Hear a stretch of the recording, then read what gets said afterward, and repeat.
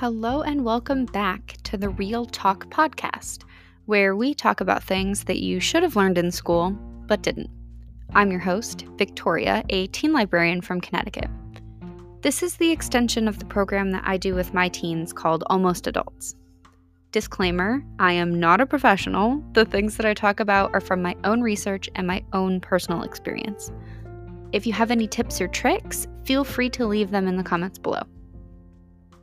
Last time, we talked about how to find a job, how to apply for a job, and what the qualifications on job postings actually mean.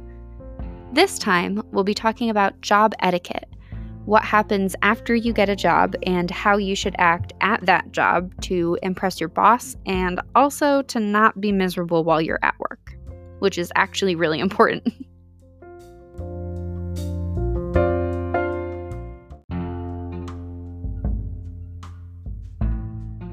All right, so my first job etiquette tip, even though this mostly helps you out instead of helping your job out, always plan to be 10 minutes early. So this way, even if you're running late, you'll still be on time when you get there.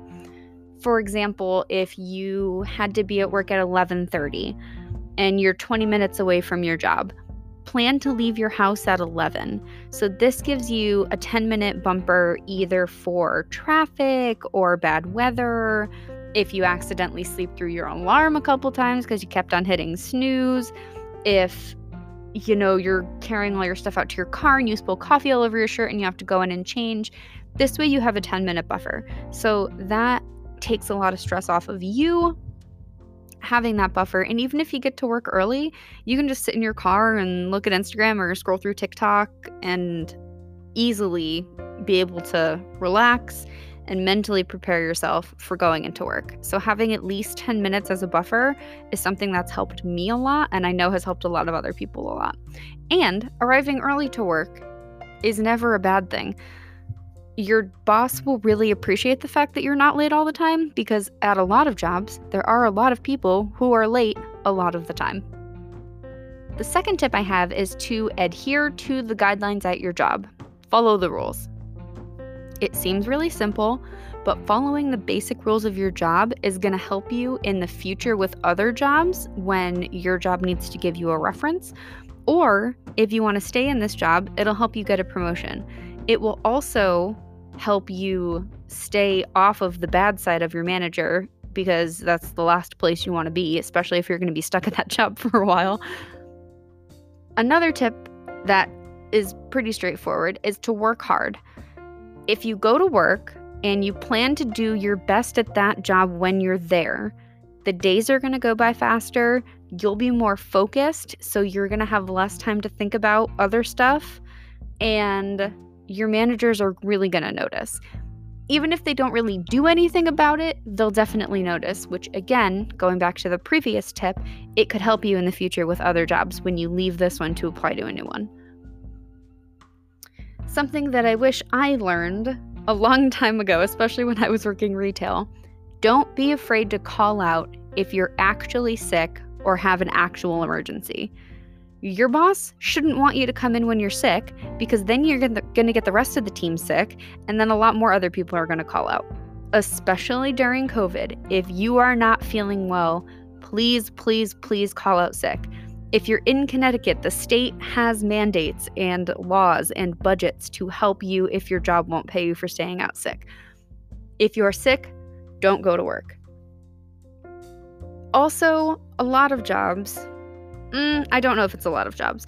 When I worked retail, every time I called out, my manager tried to make me feel very, very guilty for not coming in to try to convince me to come in. This is extremely immoral, and keep in mind that your job would replace you in a second if they wanted to. Maybe that's not great advice, but especially when working retail, it is so true that it's almost painful. If you call in and say, hey, I'm not feeling well, I have to take the day off, and they try to tell you that, they really need you to come in and they're really short-staffed and it's been really busy, so they really need you. None of that is your problem. You are not the manager. It is not your fault that the company is understaffed. You aren't feeling well. You have sick days. You have rights as a worker. you have to make sure to take care of yourself at the end of the day too, because your mental health and your physical health is more important than your manager's not being able to cover you. Because again, that's not your issue, that's the manager's issue. And this is only if you're actually not feeling well. If you're hungover, or if you just woke up and don't feel like going to work today, that doesn't count. Neither of those things are covered. That's only if you're actually sick or if you have an actual emergency. Because if you call out too often for the same thing, that will definitely get you fired. So if you're actually sick and you're actually having an emergency, don't feel bad when you call out. This next one might sound rough, especially if you're working a job that you don't really like, but find little things to enjoy. If you enjoy what you do, even just enjoying aspects of what you do, it'll make your life better and thus make your work environment better. So even if you can't fully enjoy it, finding little things that you enjoy will help make you much less miserable. I get it. I've worked the retail jobs. I've worked the food industry jobs. They can be great sometimes. A lot of the times they're not great. Finding the little things will help make your life much, much, much more bearable while you're at work. And it really, really does make a difference. Trust me. This one is not from my personal experience, but from, again, most of these are just tips and tricks if you're going to work a retail job. A lot of people work retail. A lot of the times retail jobs are really rough. Leave your home stuff at home. Again, this might be easier said than done. If you're having a rough time at home, you can view coming to work as a break from whatever you have going on at home. If you got finals going on, if you've got other home stuff going on that you're really stressed about, you can't do anything about any of that while you're at work. You're at work, you got a job to do, you got money to make, and taking your mind off of the stressful stuff can also help you in the long run too. You know, giving yourself a little bit of a break and de-stressing a little bit. Super helpful. So this one, again, I have never seen it end well. Don't date the people you work with. It will end, and it will end badly. And then work will be super awkward, not just for you two, but for the entire rest of the team. And one of you might have to quit. Not even just having to quit because it got awkward. A lot of jobs, especially, again, the retail and the food industry jobs, do not allow you to work with the people that you're dating. It's just never a good idea. There is a saying that I'm not going to say on the podcast, but it's about not doing a certain thing where you eat.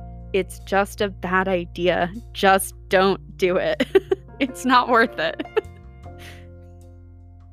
So this one is don't take on more than you can handle. Doing extra stuff at work is really great, and it's a great way to beef up your resume, but burning yourself out is a really bad idea because then you might have to leave the job or you're going to be out sick for a while. Make sure you know your limits. Burning out is really scary and it's really rough, and nobody should have to go through that. So don't put yourself in a situation where you could experience burnout. Most of the time, it's not worth it. So, updating your resume, a lot of people only do right before they're about to apply to a new job. It's a lot easier if you update your resume as you go. When you leave a job and you're applying to other jobs, you can forget everything that you did at your job. Another thing that a lot of people, including myself, have had issues with is underselling yourself. If you were at work and you worked at the register, you have money handling experience, which is huge because that shows that you can be responsible and that you can be trusted with money transactions and that you know stuff like basic math skills. Definitely don't undersell what you did.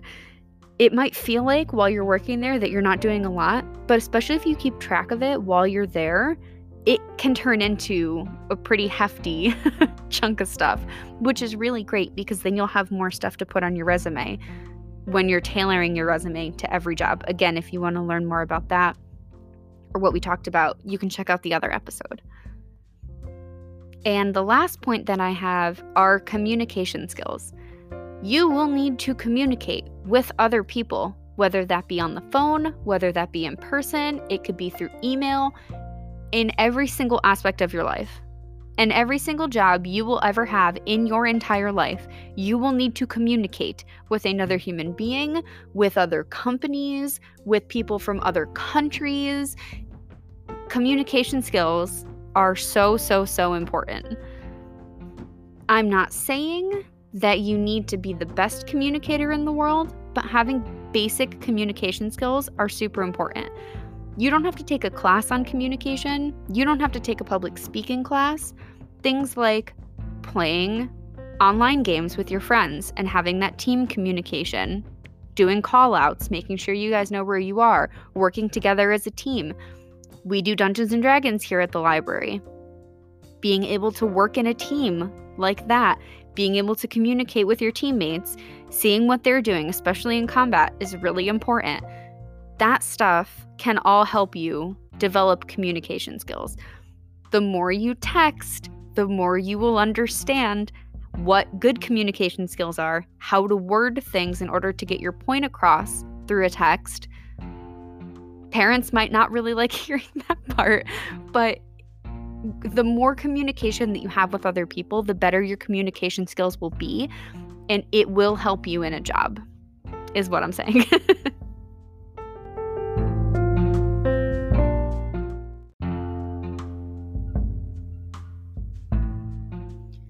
All right, and this brings us to the end of our episode. So once again, I'm Victoria, and this has been the Real Talk Podcast.